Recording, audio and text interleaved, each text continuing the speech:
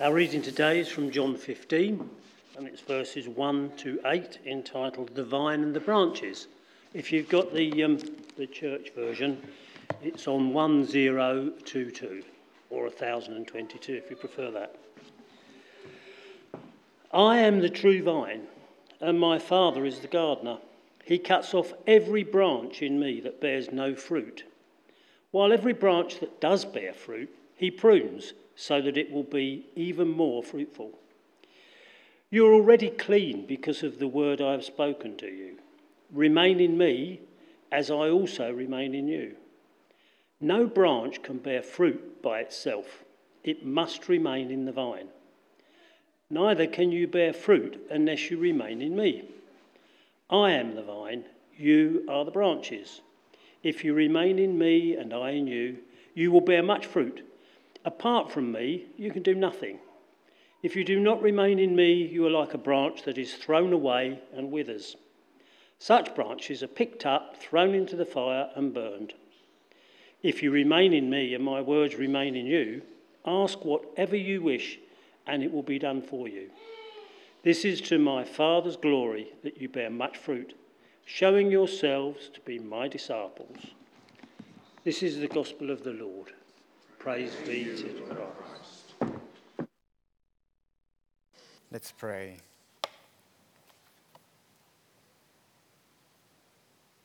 As we look at this wonderful passage, reminding us that you, Jesus, are the true vine, and your Father is the good gardener.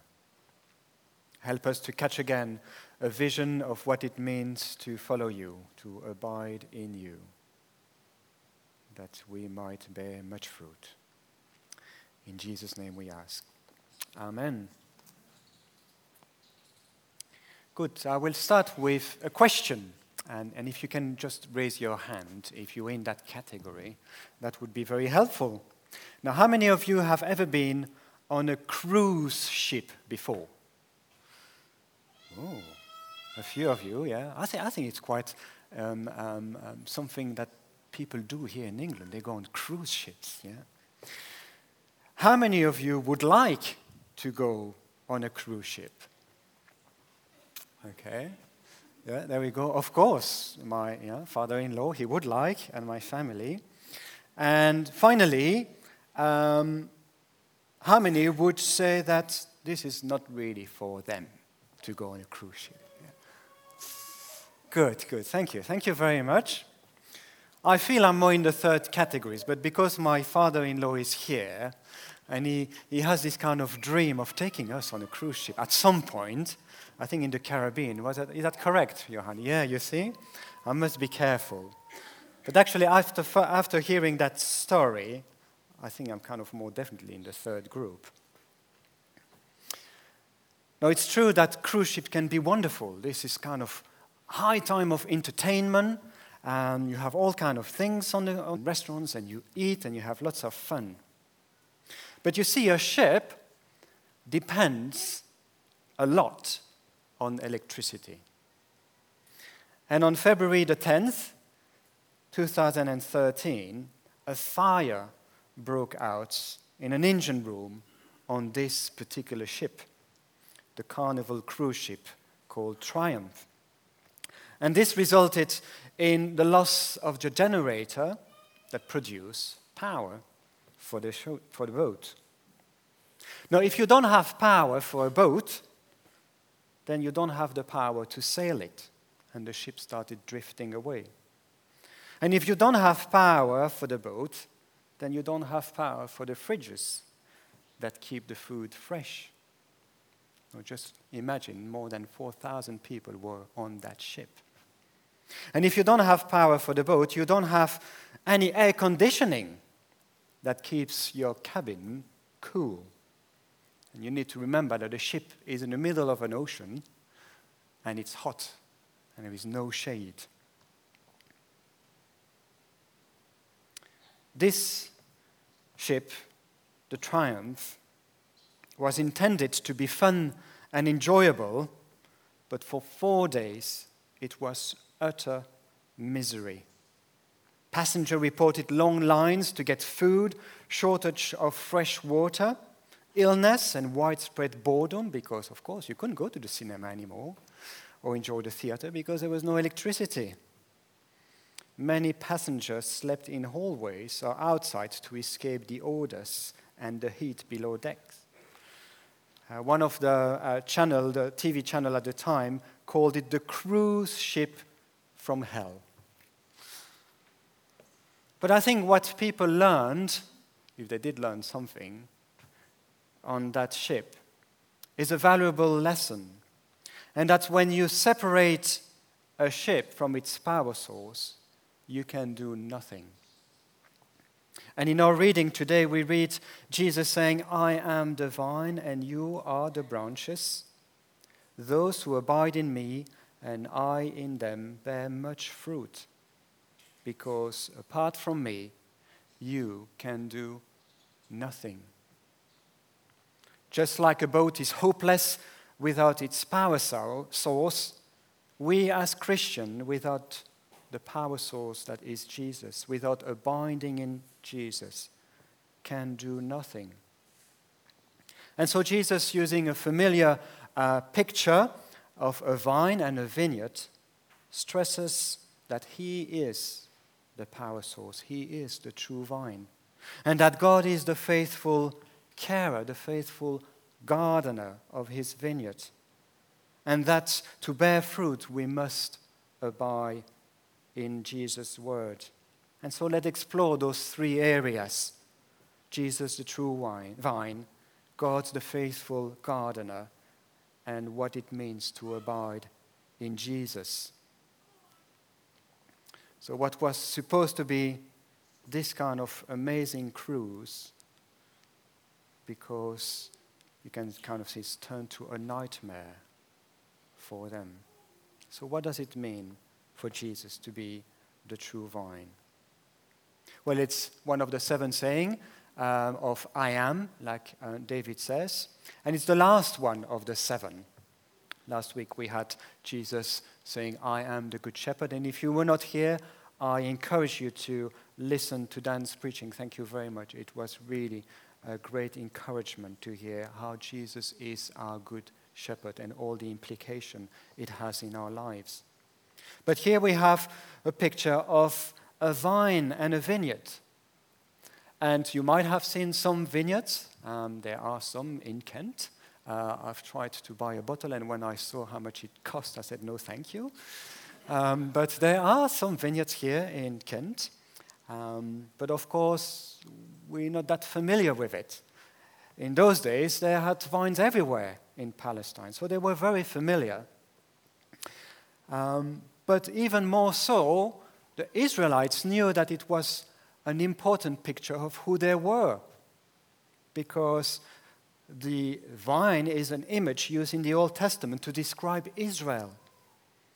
And God's intention for them was that they would be a witness to the world.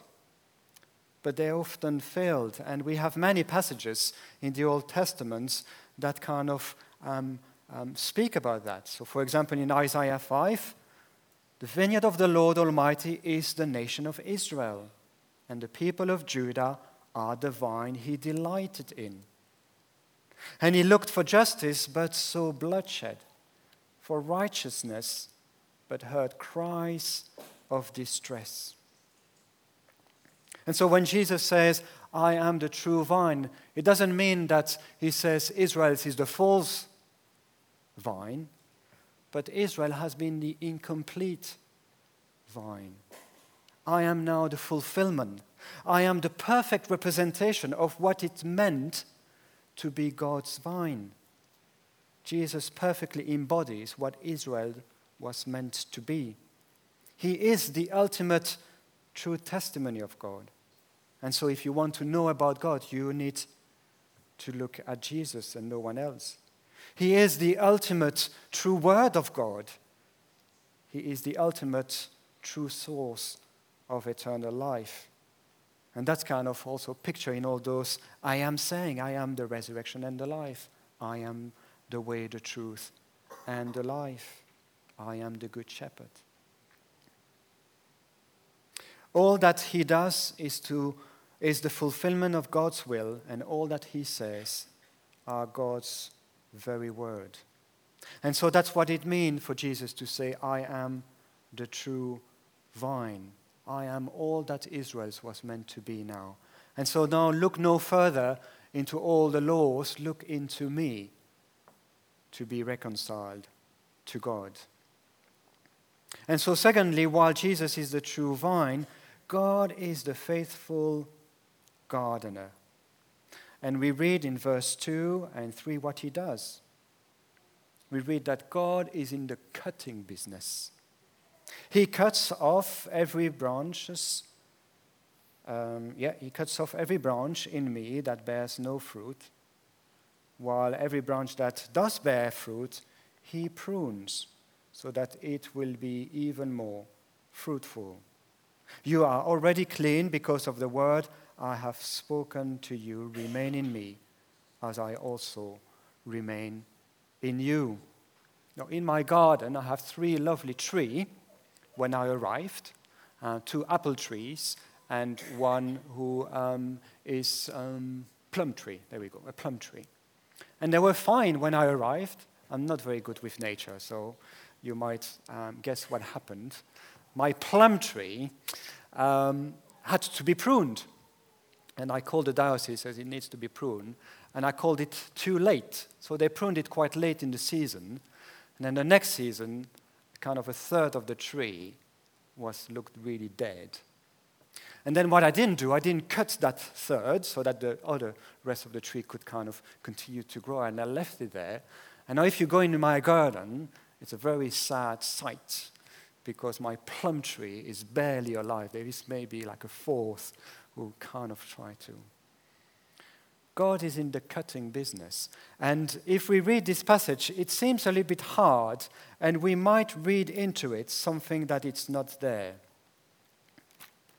We might read into it something about the following. You see, it says, those who are in me but bears no fruit, I will cut them off. And so when we need to be careful, because I don't think this passage speaks about people who open their life to God and have accepted Jesus into their life and then lose their salvation. That's sometimes what Christian reads into it. But you have to remember that for Israelites, they understood perfectly what this means because they were used to know that they were God's vine and sometimes judgment was coming because they were disobedient. So, for example, in Isaiah, we hear, what more could I have done for my vineyard that I have not done for it? When I looked for good grapes, why did it yield only bad? No, I will tell you what I'm going to do to my vineyard. I will take away its edge, and it will be destroyed. I will break down its wall, and it will be trampled.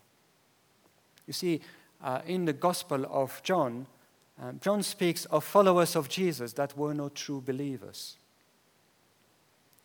One day Jesus had many followers, and then he turns to them with hard word and he said, do you still want to follow me? And many left. And then he turned to his disciples and, are you also going to leave me? And he said, no, you, where should I go? You have the words of life. And I think here Jesus was also helping them to prepare to a big shock. The one that Judah, one of the 12, was going to betray and being cut off. And I think he was preparing then for future realities where within the church there would be false teachers and people bringing divisions and harming the church. And actually in Matthew 7, did Jesus not say, watch out for false prophets? They come to you in sheep's clothing, but inwardly they are ferocious wolves. By their fruit you will recognize them. And even further, he says, not everyone who says, Lord, Lord, will enter the kingdom of heaven, but only the ones who does the will of my Father who is in heaven. But John says of the true disciple, you have already been cleansed by the word I have spoken to you. And that's what it means to be a Christian, when we open ourselves to God and accept his forgiveness. We are already being cleansed. And actually it's a play on word, because to be cleansed or to be pruned in Greek is a similar word. And so you are already cleansed or you are already pruned, but be aware, God's going to continue that job of pruning you. Jesus said in John 6:37 and 39, all that the Father gives me will come to me, and whoever comes to me, I will never cast out. I will never cut off. And this is the will of him who sent me, that I lose nothing of all that he has given me, but raise it up on the last day. All that the Father gives me will come to me, and when they come, he will never cast them out. Nothing, not one branch. And so these are the strongest possible statements about how secure we are in Jesus. I will lose nothing of all that he has given me, but raise it up on the last day. And actually, I think in this passage, there are words of great encouragement, because they tell us that God is the gardener and he will deal with the cutting. We don't need to do that. We don't need to worry about it. God's church is God's vineyard, and he will ensure its health. Now finally, if Jesus is the true vine and God the good gardener, what does it mean for us to abide in him? True believers will also experience cutting, but a different kind of cutting, the pruning. Our call is to abide in Jesus. And if you look at the dictionary, abide means to hold on, to stick with, to stand by, to act according with Jesus' words and his life, to follow. Follow me, hold on to me, stick with me, live and act in accordance with what I said. We are in the hands of a good gardener. We're not left to our own device, and God is very much interested in our choices, because they will determine our fruitfulness.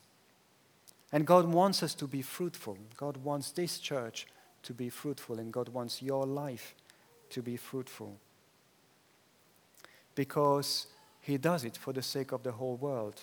Like Israel was meant to be a good news for the world, we are meant to be good news to this world. And so whatever endanger that fruitfulness, he will deal with it in his love. Being pruned can be uncomfortable, even painful. It may require some major changes, laying aside a lifestyle or an attitude or a character. But we do that because we know that it blocks God's life. God will be pruning our lives, our habits, our lifestyles that are blocking his purposes. He will do it because he's too interested and loves us too much to allow those to grow and eventually to destroy God's life in us. And so when we grasp that this is out of love, that God wants to bless us, then we will entrust ourselves a little bit more and abide in him. But there is even better news. For the gardener, pruning is not something seen as negative, but a necessary procedure for a vine's health. If you're a gardener, you know all about the need to prune and cut. I know, because I let things grow, and when you have to stand cutting, you kind of sweat. A garden needs to be cut and pruned to show its beauty. A tree needs to be pruned to show its beauty. And so God sees it as a necessary procedure for our health. We think of God's pruning in a negative light because it sometimes hurts and it's uncomfortable. And so finally, a lack of being pruned is not something to be celebrated.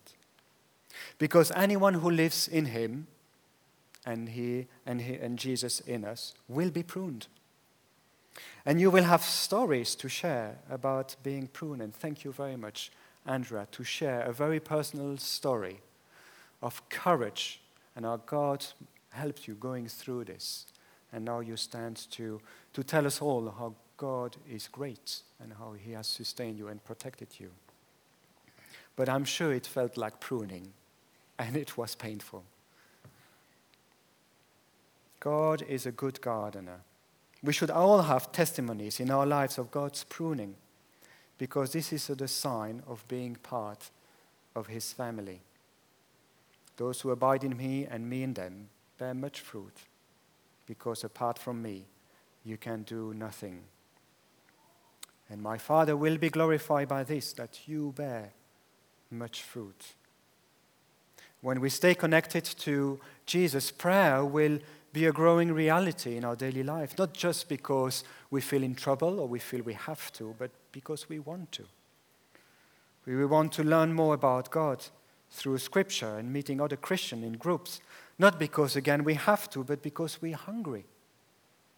We will want to come here on a Sunday to worship, not because it's just an event, but because we are experiencing a living God. We will want to hear the person standing here preaching, not because we just have to or endure it, but because somehow we experience God's grace in it. I hope this is the case for you this morning.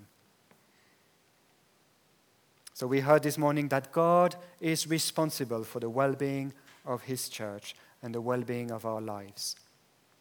His vineyard is his, and he is in the cutting business. Jesus is the true vine, and life springs from him and him only.